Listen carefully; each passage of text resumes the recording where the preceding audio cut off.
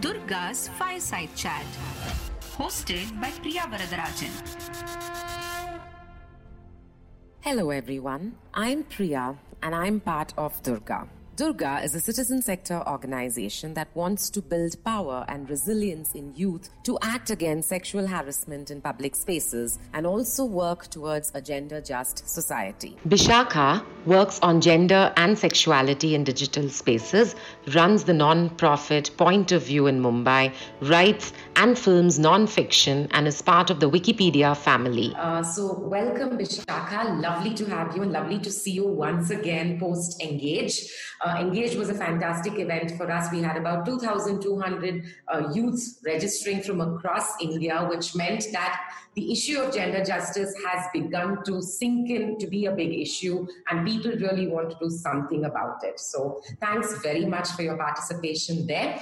Our series called A Fireside Chat with Durga is basically to take that conversation itself to the next level so that we continue to engage with all of you fantastic speakers. I mean, what better than, the kind of speakers we've had at Engage to continue to push this message that gender justice matters.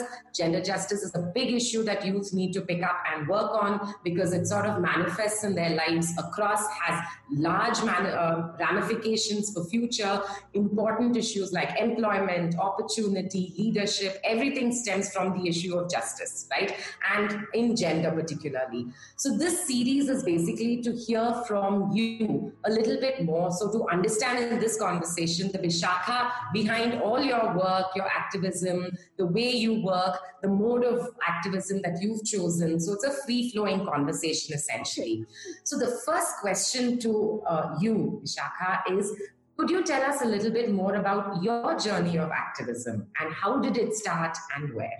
Thanks, Priya, and I'm delighted to be here. Thank you so much for inviting me. I really enjoyed Engage and actually, participated and heard some other speakers as well. I thought it was a fantastic platform and forum, so I'm really happy to be here. So my journey in activism started long back and actually from a very different place. I started out as a journalist and as a documentary filmmaker. So my real love is actually for words and images. But when I was a journalist, I was a print journalist, and I was covering, and this is actually the mid-90s, right? When the internet has not yet just coming to India. Very few people have the internet. There are no mobile phones in this world that we lived in. So all the ideas that we were receiving around gender came from mainstream media, which we call legacy media today, right? And I, as a print journalist, used to cover a lot of events, write features about women's lives. And I used to keep asking myself, I really want to be part of this movement and I want to change the thinking of people like my mother, who may not be, or just like regular people who may not be connected to these movements and therefore may not be connected to these ideas around gender equality, right? And so I would keep saying, look, I really want to be part of this movement, but since I love words and images, I want to contribute through that, rather than sort of necessarily, protests on the street, etc. That was my thinking then. And so I got together, the origin story is literally, I got together with 4 other friends of mine. We documented all women panchayats in Maharashtra, which were then present in about 12 villages, and converted that into a book called And Who Will Make the Chapatis?, which was what one panchayat member, a woman, was asked by her husband when she said, I want to go for a panchayat training. He looked at her and he said, and who will make the chapatis? And we basically, all 5 of us came from media or the social sciences. We were all in our own lives, sort of fierce women or whatever you want to call it. And we basically went to these villages, spent time, spoke to all these women, and we were very keen to record this because it was an unusual experiment creating all women panchayats in these villages, right? Even before there was reservation for women in political participation in India. And some of these went way back, and we felt like if we read about it in the newspapers then, and we kept these clippings, and we felt like if we didn't record it, this history or this her story would really be lost for future generations. So that was literally the roots of what happened. And that, I think, then, gave me the confidence to feel that we could contribute through words and images, and that there was a value to contributing like this. And that's pretty much where it begins. I mean, I can go into more detail, but that's sort of the roots of it. Thank you so much, Vishakha. Who will make the chapatis sort of is a perfect segue to what I wanted to ask you next, which is basically about, stereotyping and roles because of one's gender identity. And largely in the times that you're talking about, it's not the gender identity with which I identify myself. It's assigned gender, right? And the roles are all completely assigned to me and forced on me. So the next question really is coming from the previous point of what aspect of feminism do you connect most with? Yeah. So I think me personally, I think I definitely connect with sort of two words. One is like three words, actually. I'm going to say power, choice, and freedom. So one of the things was, and then I'll segue it into sort of sexuality. So I think one of the things was in my own life, I am an only child, and my parents brought me up sort of relatively genderless, I would say, right? Which was unusual at that time. So I was sort of brought up to be a boy and a girl, or like relatively almost non-binary, we would say. I didn't realize it at that time, what it meant as a child. But what it freed me up from a lot of gender role expectations and a lot of stereotypes, right? And so that's the reason I use the word freedom, because it gave me a lot of freedom from an early age to do things outside those. It really gave me the power to make my own choices, right, in my own way. And so those are sort of the three aspects that I really relate to. Sort of, to me, feminism is really about the power and the freedom to voice, to make one's choices within whatever bigger constraints one is operating within, right? Like to have that kind of agency. And I think the other word that I would really actually say is sexuality. For whatever reason, I have no idea why. It's been something that has always interested me, and perhaps it's because that's one of the hidden domains which is least talked about, relatively invisible, and where women, even when we have choices, right, in other areas, say in education or in employment or in more visible areas of our lives, often when it comes to sexuality, that still remains an area where the family makes decisions, where that choice is not given to girls or to women, or to other marginalized genders to first of all even determine, right, like who are you in this domain outside of what society has arranged for you, which is that you must get married kind of thing. So I think that's always fascinating. Thank you, Vishakha. It's almost like you know what the next question is because you're talking about society. Yeah. You stopped with the idea of society and society's roles in, sort of building this gender construct around us. So gender-based violence also stems from there.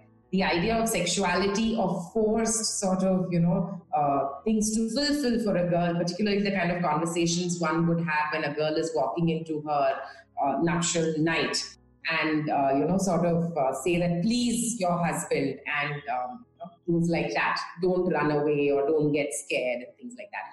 So the question really is that society or the community where we are plays a very, very important part. And a large part of our work in Durga is also about gender-based violence and the fact that it's not your problem or my problem. It's the community's problem because they have created it and nurtured it, fortified it with all your Boost and Horlicks and everything. So how, according to you, in your work and experience, do you feel that we can actually build strong, resilient communities who can actually address this for us? Because no matter what you and I as individuals try, it's the community, it's the culture, the belief, the local context, who will come and have my back when I raise my voice, right? So how do we build those communities, Vishakha? Thanks, Priya. And I have to say, you have articulated it so brilliantly and, linked everything so wonderfully that this makes it much easier for me to actually take the conversation forward at my end. So, I completely agree. It's really like changing the ecosystem, right? So what we try and do is, and conceptually also we see it very similarly. So often we say in our work that sexuality and violence are kind of like yin and yang. For example, if you take, say, just a simple act, like literally the act of sex, done with consent, etc., it is sexuality. Done without consent, with coercion, forced, etc., it is violence, right? Exactly that same act.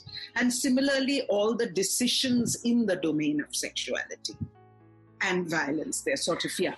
So I think what we try and do really is, basically try and tackle this issue in a number of ways, some of which will empower the individual girl, woman, or trans or queer person to be able to herself understand, the issue, like the fault line between what is sexuality and what is violence, so that we can affirm one and we can act against the other, right? Through workshops, through publications, through information resources. But at the same time, we also target a lot of our work at the broader ecosystem around her, right? So whether that's family, community, it depends on the context, or whether that's just society at large, and try very hard to change their ideas. Again, through a range of things, right? Like workshops, publications, policy inputs, like there's a wide range of things that we do. So we actually end up working on both sexuality and violence, and our work sort of straddles that very complicated fault line of really trying to teach individuals as well as communities what is the difference, right? What is harmful violence and becomes violence, and what is actually not harmful and must be left to that individual girl, woman, etc., to decide. I realize this sounds a bit abstract, but I was just trying to, yeah. Thank you so much, Vishakha, because when we're talking about communities and we're talking about how we could, sort of in a focused way build awareness that, the ultimate power to make that change lies with them, then youth of today form the largest part of this community, right? And I know we consciously put a lot of pressure in youth to say that you are our future and the world is yours and, things like that, and not invest enough today to be able to give them the wings so they can fly tomorrow, rather than put them at the cliff and say, go and jump. Because that's what we end up doing, that this is the view of the world and now go and fly, and they have no wings. So, I personally feel that issues of gender lie there, it is empowering and it is part of your wings, if not just the wind beneath it, right? So issues of gender need to be recognized, need to be acknowledged, need to be acted on, because of the fact that there's been an age-old way in which we've been interpreting things and acting on things. So what would your message be to youth today to actually build a gender-just world, which is good for them? Because we would be done. We come from the times when, you would hear that, and then the internet starts, and then everyone's so delighted that something's happening on the other side of the machine. So we come from that space, but the world is so different today, and technology and Connect can actually build that quickly as well. So your message of what it could be for youth to build a gender just world will be really, really useful for us. So I think one is, I would really say that young people need to be aware that of power differentials, right? So if you're a young boy, even if you come from a low income community, you still need to be aware that you may face a certain economic powerlessness, right? And you may be marginalized because of income issues or economic issues, but that your sister maybe have much less power in the family just because she's a girl, right? And that's the gender differential. And we see this very, very clearly actually in our work with digital technologies and grassroots communities, where there are such stark differences in the age, basically in the way in which girls and boys in low-income communities are given mobile phones, right? So right from access, at which age? It's always the boy getting the phone earlier, his sister getting it later. It's always her brother getting a better phone or a smartphone, her getting a worse phone, right? It's always him being allowed to have 2 or 3 phones. She has one. And then there's a range of issues, right? Like her phone is checked. She's constantly asked, who, what, when, where, why are you using the phone? Who are you talking to? Why? So there's a lot of control about the way she can, the decisions she can make, how she can use the phone. And this in turn, actually, we never think of it like this. But this kind of very monitored use restricts her freedom, her right to information, her privacy, her opportunity to explore options for her future, etc. So what I would really say is that, for young people, be aware that we really are living today in a phygital world. Image in my head of a phygital world is always that you have one foot on the ground and in your hand you have a mobile. If we had to make a statue, I would make it like that, right? So part of you is physically connected and rooted to the ground, and part of you is just similarly constantly connected digitally, right? That's how we live.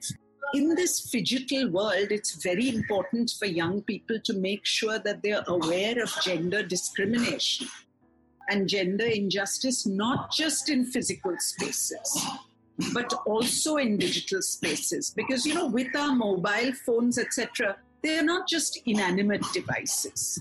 They, plus us, create a digital space.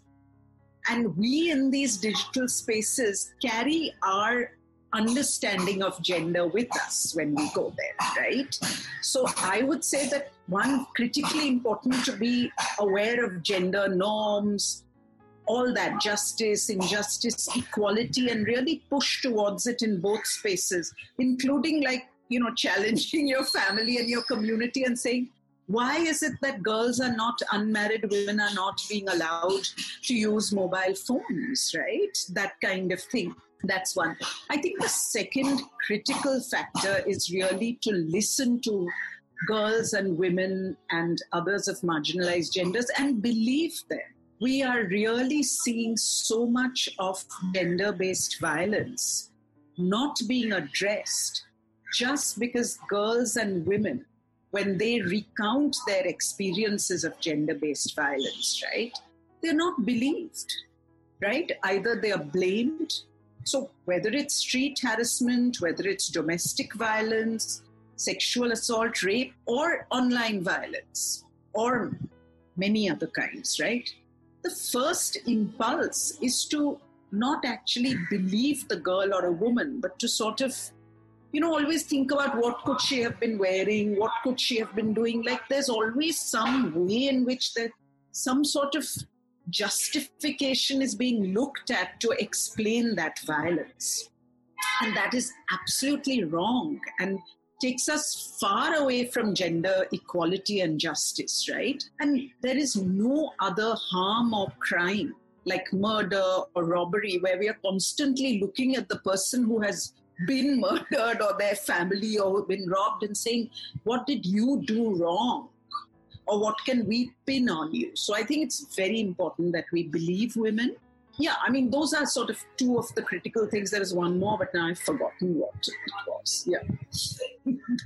Yeah. No problem, Vishakha. But I think what you said, comparing crime against women with other forms of crime and the onus for the woman to be able to prove that she was right despite what happened with her, is just such a huge burden. The victim blaming, shaming, questioning, not trusting. That in itself is injustice, right? So it's very, very beautifully said. Thank you so much, Vishakha, for your time. Durga's Fireside Chat, hosted by Priya Varadarajan.